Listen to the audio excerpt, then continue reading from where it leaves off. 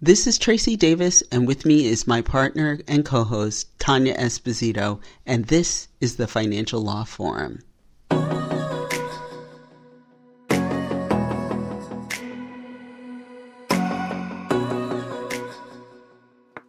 To commemorate Black History Month, we are thrilled and privileged to have with us Jeff Winn. Jeff by day is an assistant vice president and senior claims director over at Chubb Group of Insurance Companies. By night, he's the book reviewer extraordinaire, I might add, for the New York Law Journal. He also happens to be the vice chair of the City Bar's Judiciary Committee and works alongside me in reviewing judges. But today we're fortunate to have Jeff to talk to us about his most recent book review. Jeff, how many book reviews have you done? Tracy, I started writing book reviews in the fall of 2009. My first one was about a biography of Jane Jacobs, the New York City reformer and great enemy of Robert Moses. And since then, I've done, approximately 7 to 8 per year over the past 12 plus years. So considerable number of book reviews. And Jeff just recently wrote an eloquent review of the book titled, the book review that's titled Expanding America's Sense of Its Own Past, in reviewing Nikole Hannah Jones's book titled The 1619 Project, A New Vision, A New Origin Story, which places the consequences of slavery and the Blacks and Black Americans' contribution at the center of this country's history. So I thought it would be apropos in recognizing Black History Month that we sit down and talk to Jeff about the book, about his review, about the sense of where he thinks this book will hopefully move the needle forward. So Jeff, Nikole Hannah Jones has been highly controversial since her New York Times publication of the 1619 Project back in 2019. And as I'm sure most of you know, that was a featured magazine article intended to commemorate the 400th anniversary of the beginning of slavery in America. So what made you decide to do a review of her book? Well, Tracy, this is one of the more prominent literary efforts of our time. It recognizes and focuses on the fact that the traditional origin story of the United States, which focuses around the colonists, a break from Britain in 1776, is not the origin story that is shared by everybody in America. And after the Revolution, the United States adopted a pro-slavery constitution, which protected slavery in 3 different clauses, and which ensured that the southern states dominated the government really until the national government, until the Civil War. And, at the time of the adoption of the Constitution, 19% of the country was consisted of Black Americans, and yet slavery was adopted and protected in the Constitution. Thus, the freedom aspirations that were set forth in the Declaration of Independence really did not apply at all to nearly 1/5 of the country, and did not apply, until after the Civil War. And some would argue still do not apply today. As recognized by Frederick Douglass in his famous 1852 speech in Rochester, celebrating white Americans' recognition of the 4th of July. There is no common origin story between Black and white Americans. July 4th, 1776 is a celebration for white Americans, you know, from British rule, but really not for Black Americans. And the true origin story for Black Americans is the introduction of slavery into the Virginia colony in 1619. So it's a very profound work. It's an interesting work because it's principally written by journalists and not by historians, but pulls together a tremendous number of you know, talented writers and lawyers and journalists and professors to tell the story. And it's really a fabulous piece of work, and it will and should change the conversation going forward, because the country really has not reconciled itself to what it did to 1/5 of the population for 350 years. If you think about it, there have been 16 generations since 1619. If you count one generation for every 25 years. And for 350 years, or 14 of those 16 generations, you have had slavery and Jim Crow and segregation and discrimination. We've really only had 2 generations since the past 50 years where we've begun to reverse that, but it's incomplete. And this is an excellent book that explains all the reasons why it's incomplete, and a real national conversation needs to take place in the years to come. It's an important conversation to have because the country's changing. You know, when I was born in 1960, 85% of the country was white. After the adoption of the Hart-Celler Act in 1965, the Immigration Reform Act, which did away with the racist immigration laws that we had in place between 1824 and 1965, the country became opened up to you know, many different folks from many different communities across the globe have come here, and they have changed the nation permanently. And 20 years from now, for the first time in its history, this country is going to be less than 50% white.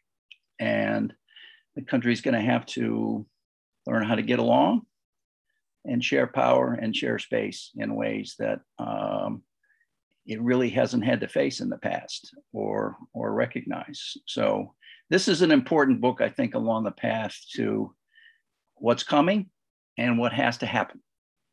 Well, let's dig in a little bit, because I'd like for our listeners to sort of understand what themes run throughout, and particularly how the goal of it seems that the goal of the book is to explore how our democracy is built on both an ideal and a lie. You want to just talk to us about that? Well, yes. In the Declaration of Independence, which white Americans traditionally look to as our origin story, you know, Thomas Jefferson wrote in the preamble that that all men are created equal and endowed by their Creator with certain inalienable rights, including life, liberty, and the pursuit of happiness. Those inalienable rights were not conferred on 1/5 of the population of this country from its origin. And arguably, we're still being withheld, you know, 160 years later by the 1960s. And there were 3 clauses in the Constitution that were adopted in the late 1780s, our first Constitution, that protected slavery, that weren't done away with until the conclusion of the Civil War and the adoption of the 13th, 14th, and 15th Amendments. So, you know, the origin story is mixed. It was built on an ideal, which Jefferson penned in the preamble, but at the same time, it was built on a lie. One fifth of the country was deprived of these rights and did not share in those aspirations. It was deprived of them. And in opening your review, you compared the theme of the 1619 Project with that poignant quote from James Baldwin from The Fire Next Time, in which Baldwin said that white Americans are still trapped in a history which they do not understand, and until they understand it, they cannot be released from it. What does that quote mean, particularly in the context of Hannah Jones's book? And how does it help? How does the book advance this country's understanding of its history? Well, that particular essay from James Baldwin's 1963 book was from a letter that he wrote to his nephew, which was a warning to him, his young nephew, about, you know, it's been 100 years since emancipation, but we're still being subjugated. And he explains the dangers that are ahead for his nephew in life, and how white people are going to mistreat him and deprive him of opportunities. This came at a very crucial time in our history, 1963. We had some of the worst, racial suppression in Alabama in that year, which caused President Kennedy to propose the Civil Rights Act, in public accommodations that subsequently passed in 1964 after his death.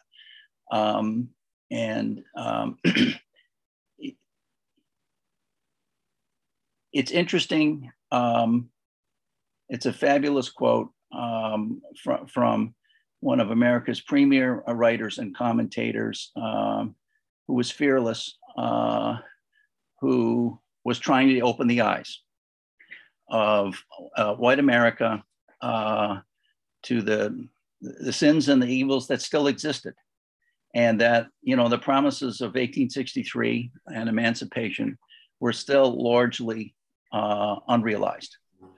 And, a couple of months after that book was published in 1963,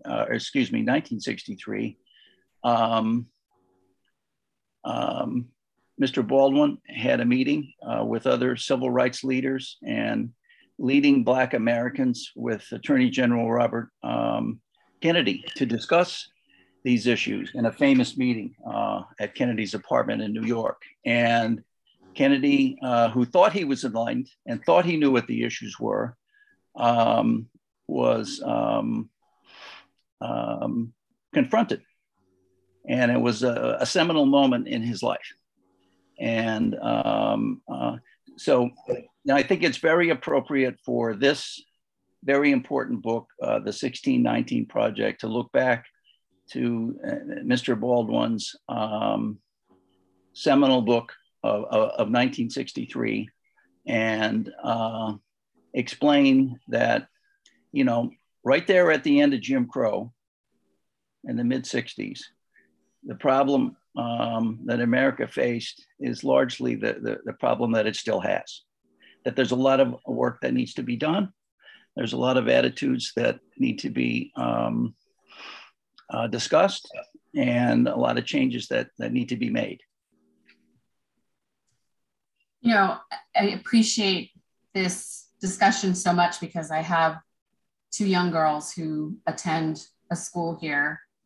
in Maryland, where, like many other institutions, there is an attempt from an academic perspective to approach questions of race and DEI in a more meaningful way, and to have, more fulsome conversations around what I personally believe is this country's history, right? And so to sort of dissect a lot of the things that are covered in this book and that you cover in the review, and it's a challenge in many ways to sort of bring people to the table, particularly parents, where they may or may not have been exposed to these types of conversations in the past, or have some form of a resistance to them because the narrative has been politicized one way or another. And I'm just curious to know your view on, how best, if you have one, how best to take a book like the 1619 Project and, incorporate it in a way, or break it down in a way that can lead to meaningful conversations in an academic setting, but also, at all grade levels, right? So my girls are 8 and 11. They're not in high school, although my 11-year-old's pretty advanced and my 8-year-old's right behind her. But I guess my point is that these are the issues that I'm very focused on in the books that I read. And, I try to bring my children into the fold, understanding that it's a lot to sort of digest. But beyond that, I also want to understand how someone like me could be an active, involved member of the parent community at my children's school, and maybe convey some of the points that you just so eloquently conveyed to parents who might not fully appreciate or understand what this book is about. Because I think there's a lot of confusion and to some extent, undue criticisms of what this book is. And from my perspective, it's taking a look at history and sort of filling in gaps and sort of highlighting what are very critical pieces of this nation's history that have largely been left out or ignored. Well, it'll be a different story in different parts of the country. For example, there's a fabulous portion of this book that discusses the 19th century sugar industry in Louisiana. Why is that significant today? That was the industry that put Louisiana on the map and created the most wealth in the shortest amount of time in the history of Louisiana. It wasn't oil in the 20th century. It was the sugar industry there. And why is that significant? Because to grow that industry and to feed the thirst of the public, both in the US and in foreign markets for sugar, you needed a plantation system. And you needed labor. And it was slave labor that built that wealth in Louisiana. Are those stories still told about what the origins of Louisiana's wealth was? Who benefited from it? Who helped build it? Who was exploited? Those stories have largely been lost, and the importance of a curriculum, based on portions of this book, that needs to be remembered. It needs to be recognized. Also, we've had a lot of freedom fighters in the history of this country, a lot of heroes. And this might be more of a general national, not such a location specific thing. Most of those through history, at least that I can remember when I was in my formative years, were white folks. In fact, many of the most important freedom fighters who fought subjugation in the history of this country were Black Americans. And that needs to be recognized. I think that can be done in an even-handed way. Those stories need to be told those folks need to be remembered. You know, and when I was growing up, you know, I guess I recognized and heard about Frederick Douglass, you know, one of the greatest Americans of the 19th century. But I never heard anything about Harriet Tubman or Ida B. Wells, who was the fiercest and most courageous advocate against lynching in this country, you know, for almost 30 years, who traveled, you know, whose newspaper in Memphis, Tennessee was burned, and she was driven out of the city and had to flee to the north. Those folks and a lot of others that I haven't mentioned need to be in the national conversation and then explain why. And that can happen organically, I think, through curriculum. Is this going to threaten some people? Is it going to focus on dark spaces in our past? Yes. Those should not be forgotten. You know, I'm not an educator. You know, we have professionals in this country who are educators. I think they know how to do this.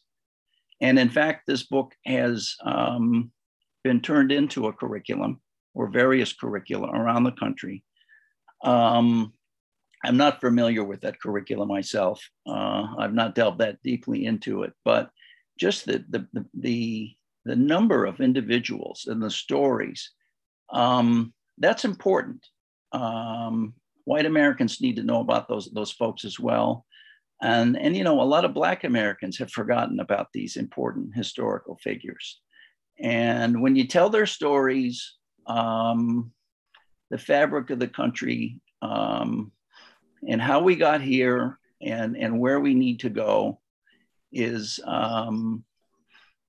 it just needs to happen. Because like I said, the country is changing. Your daughters, if they're 8 and 11, if you can think about what kind of world this country is going to be 20 years from now, when they're young adults and they're starting to raise kids of their own, the country is going to be very different than it is today. It's going to be a lot different from when I was growing up in the 1960s and 70s, when, you know, frankly, when you have one demographic group that has controlled the country, you know, since its inception, and still has over 80% of the population, they really don't care about the other 20%. We don't have those choices now. And we're going to have to find ways to get along. And how do we do that? Well, understanding each other's communities is a really important step. Educating kids about these other stories and how this idea of stealing labor and opportunities and wealth from generations of Black Americans has really led to a lot of the problems that we have today, and that things have got to change, and our attitudes about other communities have to change, or else we're not going to get along. This thing that we've known as America is, it's not going to succeed.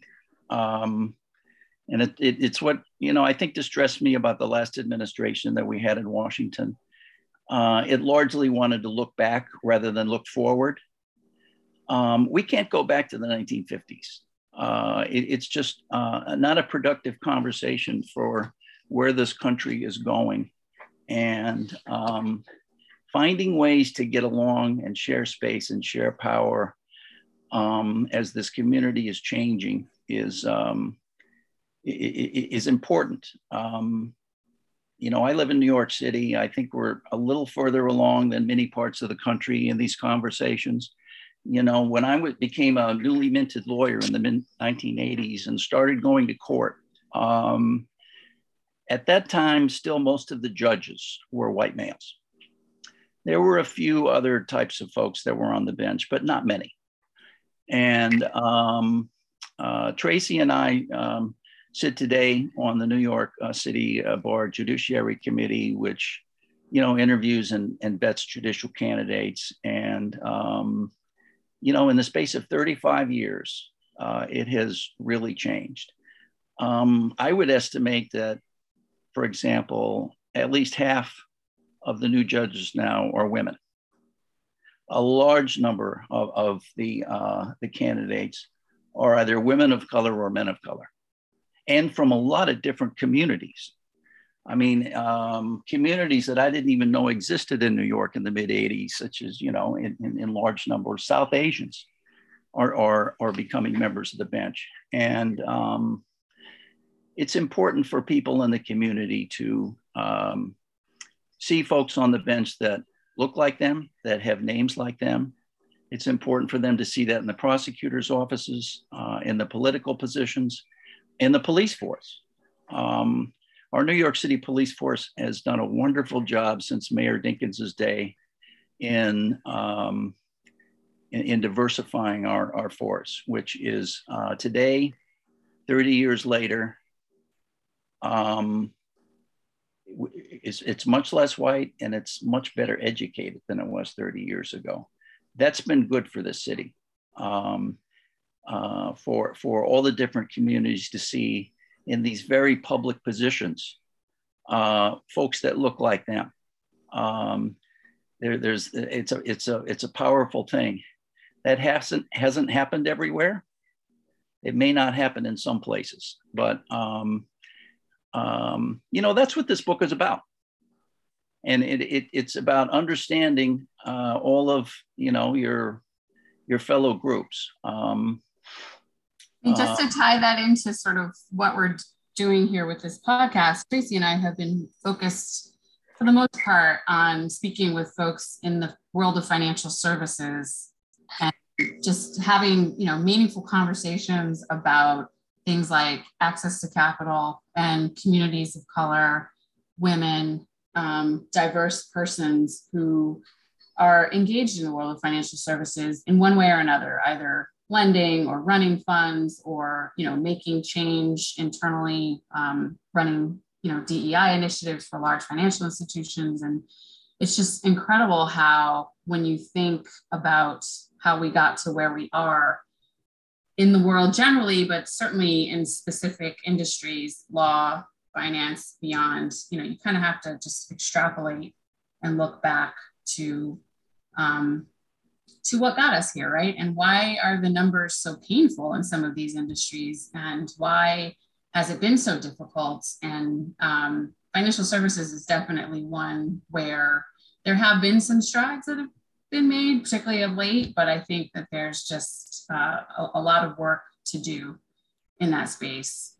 So, encouraging folks to think about the types of provocative, if you will, concepts and issues that are brought forth in this book, and just sort of, the history of it all. I think it really helps to have a thoughtful approach to, like you said, understanding, right? And then coming together, but more importantly, developing some form of an actionable solution as opposed to just highlighting the issue, right? And then, and that's what it is. And we talk about it, but nothing happens. And so I think having allies and having individuals like yourself who are, white men and obviously very educated on the subject and from a historical perspective and a personal perspective, I think that really helps people like Tracy and I have these conversations and legitimize these issues. Well, unquestionably.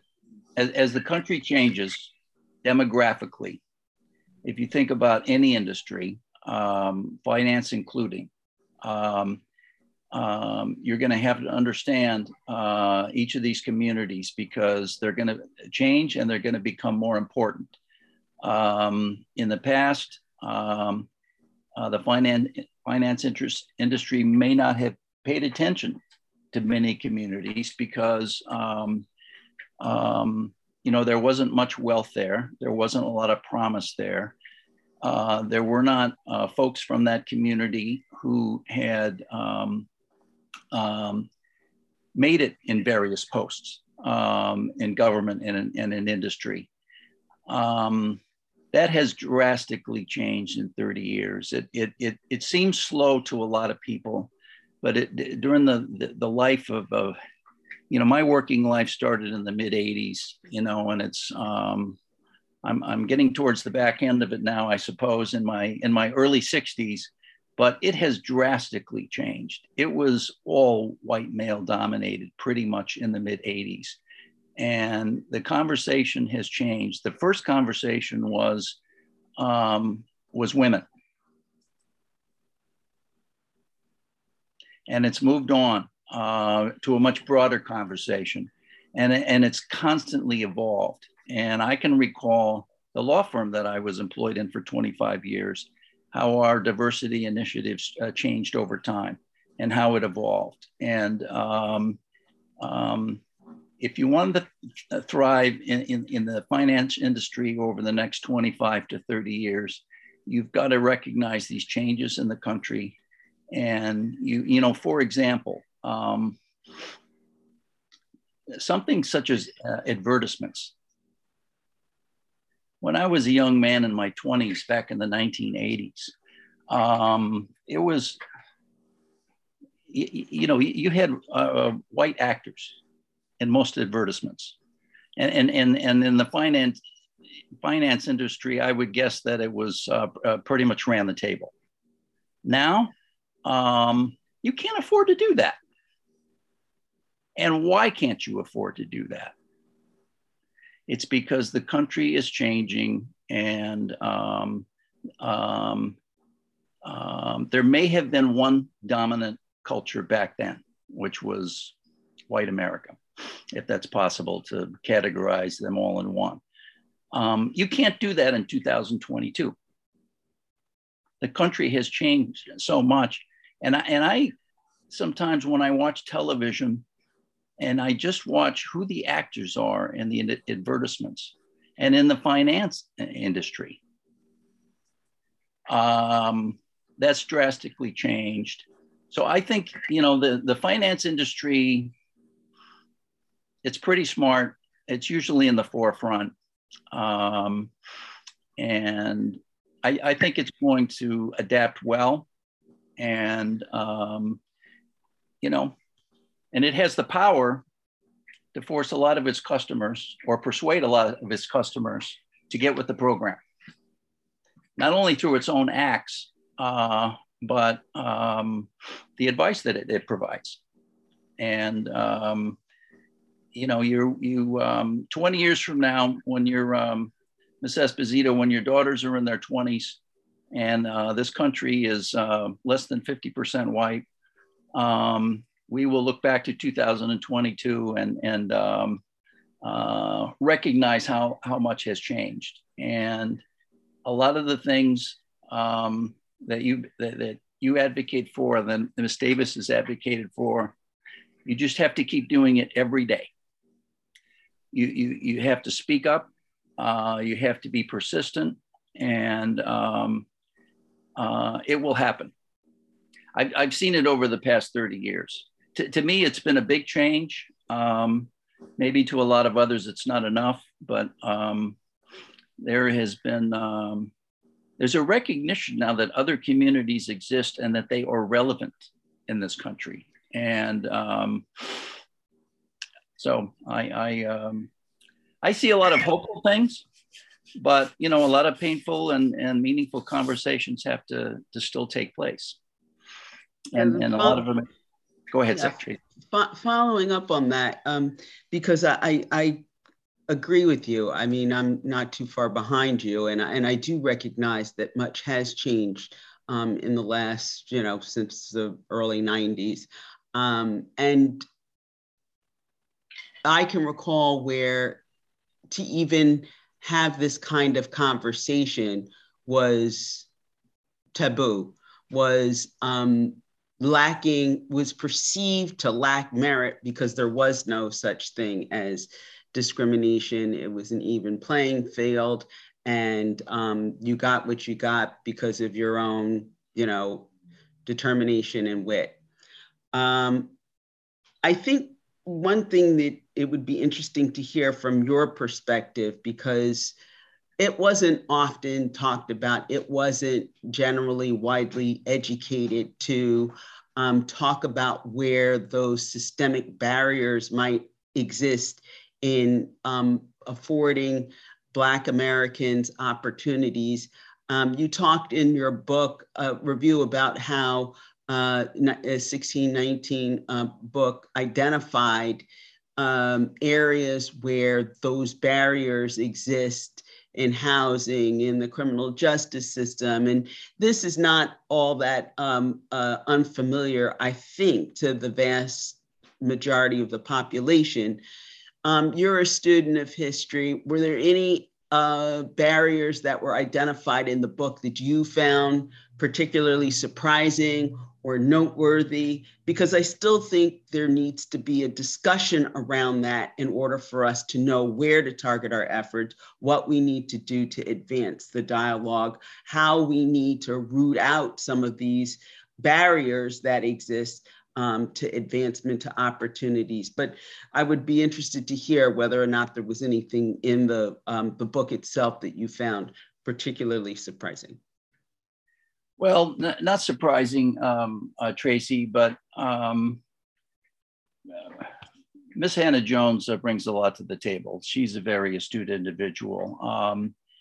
However, I consider the smartest person in the room in this book to be Bryan Stevenson, who is the founder of the Equal Justice Initiative down in Alabama. He is the author of Just Mercy, which was published 3 or 4 years ago, which I also reviewed for the New York Law Journal when it came out.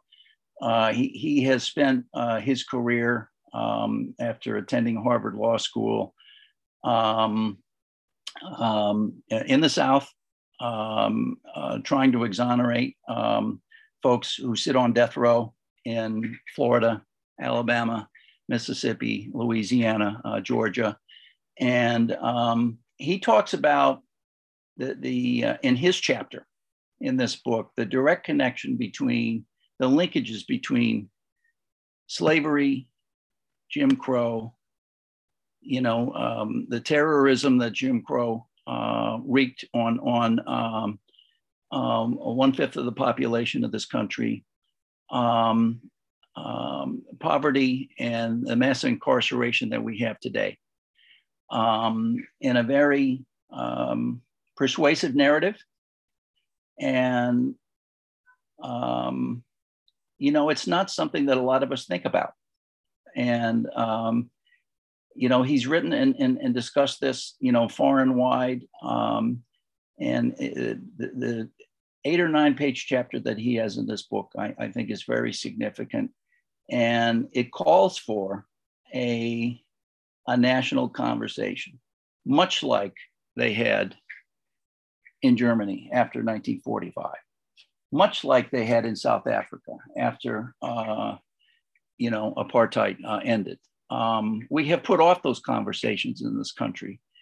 There have been half measures or 1/4 measures to try to deal with these historical wrongs. And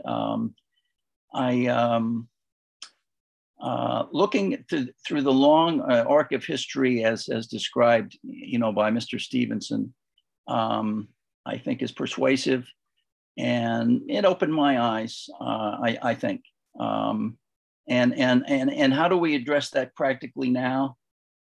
Well, it would be nice if we could get folks in Washington in Congress to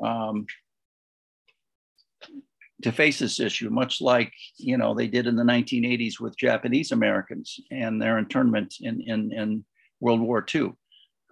Is that going to happen anytime soon? I'm not holding my breath. There's too much polarization.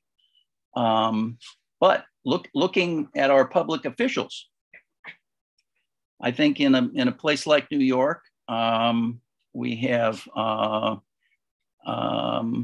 new mayor who's an African-American male. In Manhattan, we have a new district attorney, Mr. Bragg, who are trying to change these conversations and how we address public safety issues. And, throwing a lot of people into jail is not the answer. There are other answers, and those gentlemen are in power now, and they have, they're a big part of the conversation. They're not the only persons conversing. They're pushback to some of their narratives, but they are in power. So, you have that aspect to it, Tracy. And also, I think what's important is, we both have a mutual friend, our late Judge Sheila Abdus-Salam, who was a great mentor to me over the years. I know she was to you, and opened my eyes to a few things, and learned me some of her experience, as Yogi Berra would say. And I remember she used a phrase one time with me, and it's never left me. And it was, "We're here and we're going to be who we are." And, white Americans have got to recognize that. Not everybody's going to be like us and act like us.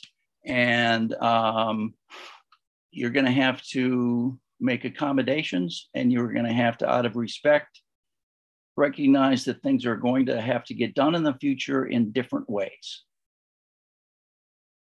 And she was very wise. And, that was a short phrase. It may not mean much to some people, but I think I know what it meant. And it's important.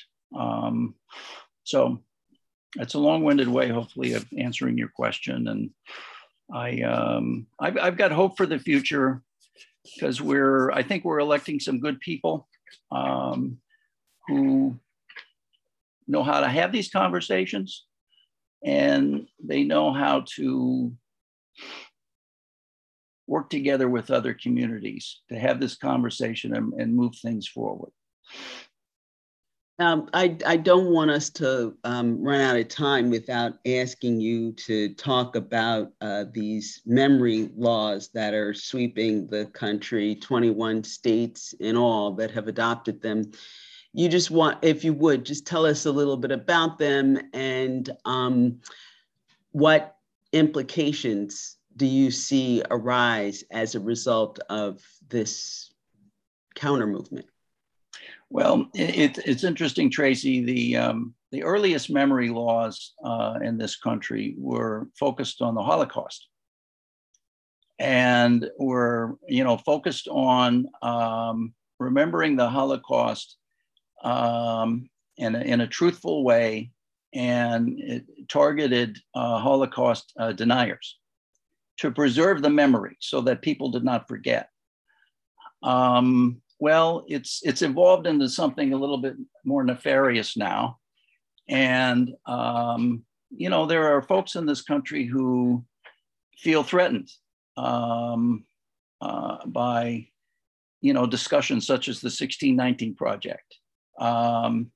They believe that, patriotism means one thing and a certain thing. That's what I learned in school many years ago. And these other folks are really not a material, these other types of folks are not a material part of the national conversation. And, and some of them have focused directly on this book.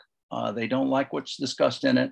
They don't like the fact that the book brings out truths about some of, for example, Abraham Lincoln's private views that are well documented about, that he held racist views himself, even though he thought slavery was immoral and should be done away with. There are people who feel threatened by that. And so they want to pass laws which, protect certain memories, and also to protect white folks from feeling guilt about what's happened in the past in this country. It's a sensitive issue. In many red states around the country, these are being passed. And, it's primarily focused on school-age children, but they also want to institute it and then enforce it at the university level. And it's just a lot of mind washing. It's dangerous. I've got confidence that free speech and independence of thought advocates at the university levels will push back, and that this will be a flavor of the month that will pass. But it is unfortunate, and it has proven to be a vote getter. For example, in the latest Virginia gubernatorial race, this was a huge issue, and it's going to be a huge issue this fall in the midterms. The Republicans are using this narrative to scare a lot of people and convince them, the uncommitteds, the independents, to come into their camp. And my hope is that it'll pass and that the truth will come out, because something, the non-white communities in this country are not going away. They are here and they are going to be heard, and the voices are going to get louder and more persistent over time. And but it is an unfortunate thing. And do you see us creating a we origin story through what I think is a move towards the recognition that the lost opportunities endured by communities of color have to be redressed? Do you see us hopefully creating almost a we story by what I thought was really important point in your review, the focus on the Black community definitely having endured and overcome the fight to be their rights to be acknowledged, and to have that almost as I guess an example of the success of the American dream, American story. I mean, isn't there some we origin story in that message? Well, I think it has to happen. I think it's going to happen, Tracy. It's not going to happen as quickly as a lot of us think that it should. But again, I think it's going to be driven by demographics, and it'll be long deferred, but it's going to happen. The traditional problem we have at the federal government level in this country is, if you want to pass big change, big social change, it generally has to have a universalist approach. Big change that's focused on benefiting what or perceived to be benefiting just one community is tough to adopt. And if you look, for example, at President Obama, this is the approach that he took. His universalist policies to healthcare. This is going to raise the level of healthcare for a lot of Americans, just not one or two communities.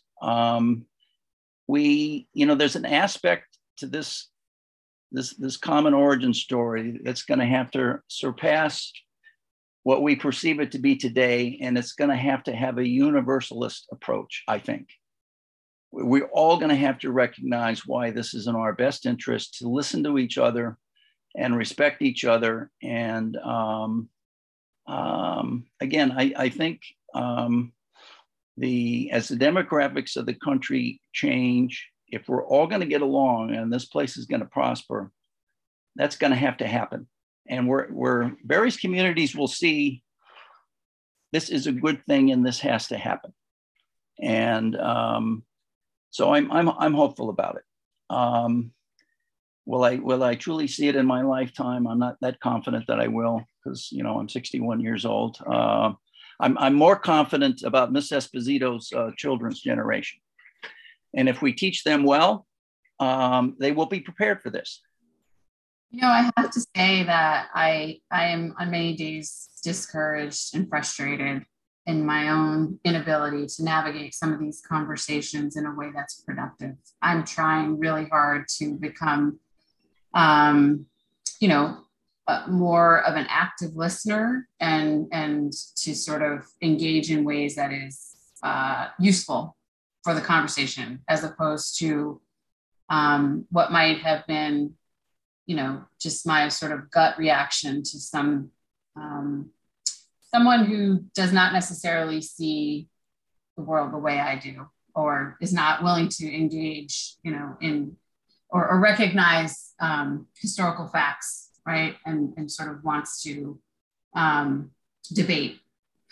what I see is plainly, you know, clear as day, not debatable. But I say that just to say that I see my daughters at a very young age able to have these conversations using words that when I was their age, I don't even think I had in my arsenal and my vocabulary, and they feel comfortable having these conversations. And they also feel very comfortable identifying things that, or you know, comments or actions that they perceive as not right, as, you know, just not the way to behave as a good human being and a good person. And so I'm very encouraged by that. And, you know, I see that in their friend groups, and I see, I just see a different view of the world and of a lot of these issues. And so that is very encouraging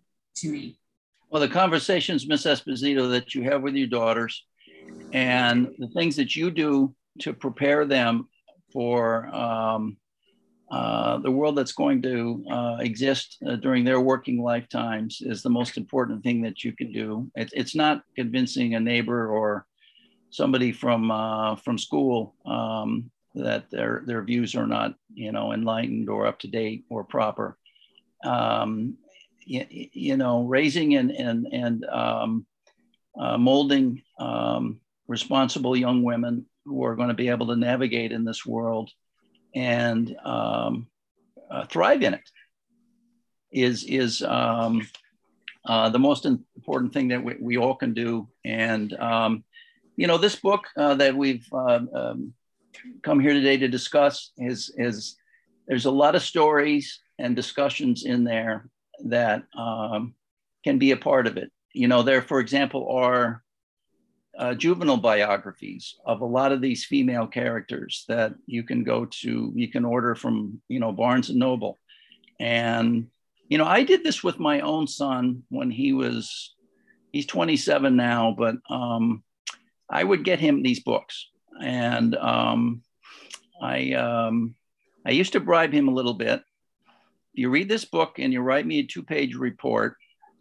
I used to pay him $10. And boy, that kid liked to earn money. So he learned about a lot of these folks early on. And I cherry picked important, you know, historical figures for him to read about. And, you know, a lot of it sunk in.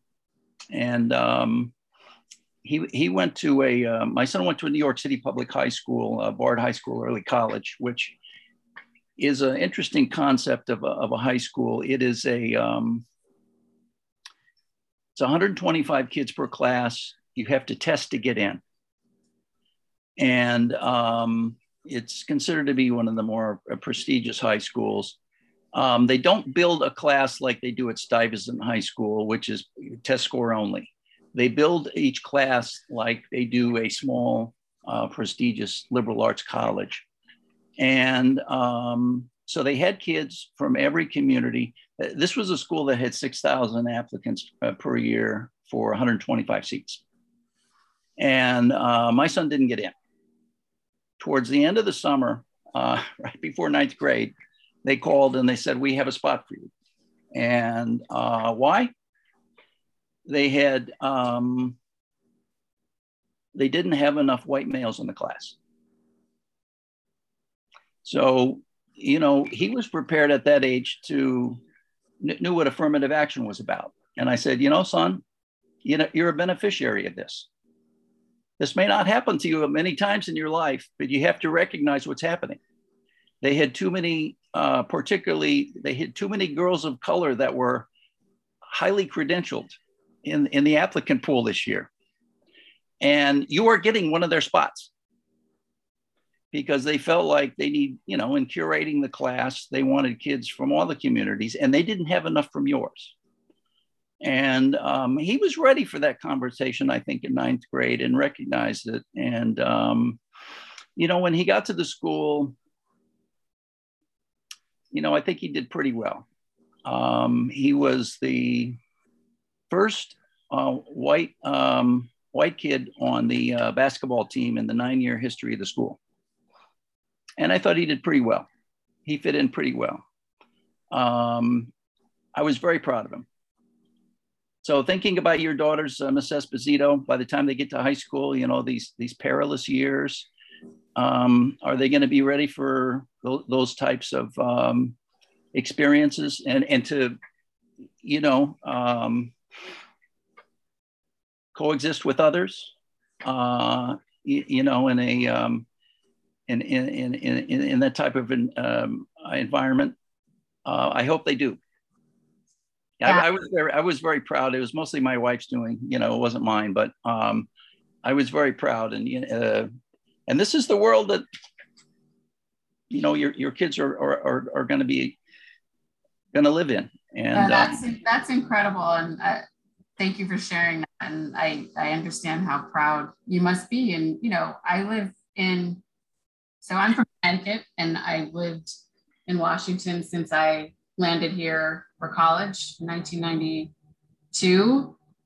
So I'm more of a Washingtonian than I am a tri-stater at this point. But, I lived in the district proper most of my time here, and my children attended DC public schools, including the early childhood education programs that we have here, which are majority students of color and from other communities. And, Good. my kids took away from that, a very sort of different outlook, I think, than a lot of their current classmates and colleagues. That's the most invaluable piece, I think, of what they will take away from their early education. I'm a big fan of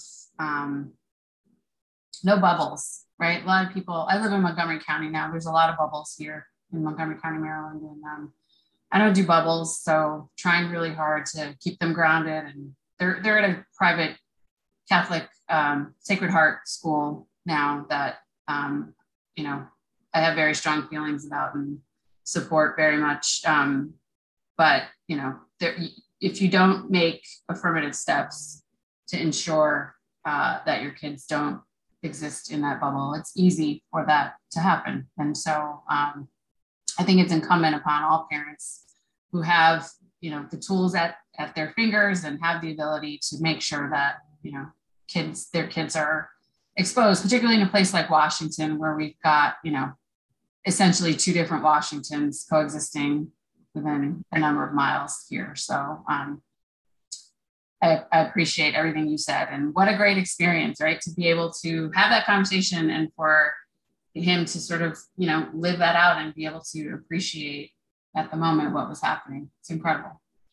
Yeah. It was, it's interesting, Miss Esposito, my son went to a Catholic school through 8th grade, and this high school that I mentioned to you, Bard High School Early College, was very rigorous. They really taught critical thinking there. And we found that the education that he got up through 8th grade, was perhaps not the best one to get him prepared for this type of high school. They taught physics, for example, in 9th grade. And, his ability at that point for abstract thinking, I think, was maybe underdeveloped because he didn't do well in the course. But, having conversations with your kids and making sure that that you don't live in that bubble is pretty important. So it sounds like you're doing a good job. Raising daughters is a little tougher than sons, I think. So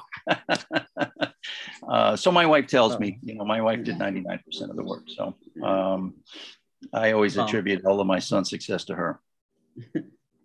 Smart man. Yeah, well, I know both your wife and your son, and I know you fairly well. And I am really very grateful, and I'm sure both of them are as well, for you being so conscientious about the world that we're in, the state that we're in, and moving the conversation forward. Well, thank you. Thank you, Jeff. We do very much appreciate your willingness to come on today and talk to us about this. So, well, thank you. Thank you, Ms. Esposito. And good luck. All right, then. Have a good day. Please join Tanya and I for our next episode of the Financial Law Forum, where we will explore another hot topic on the intersection of financial services, the law, and equal access to capital and opportunity. Thank you.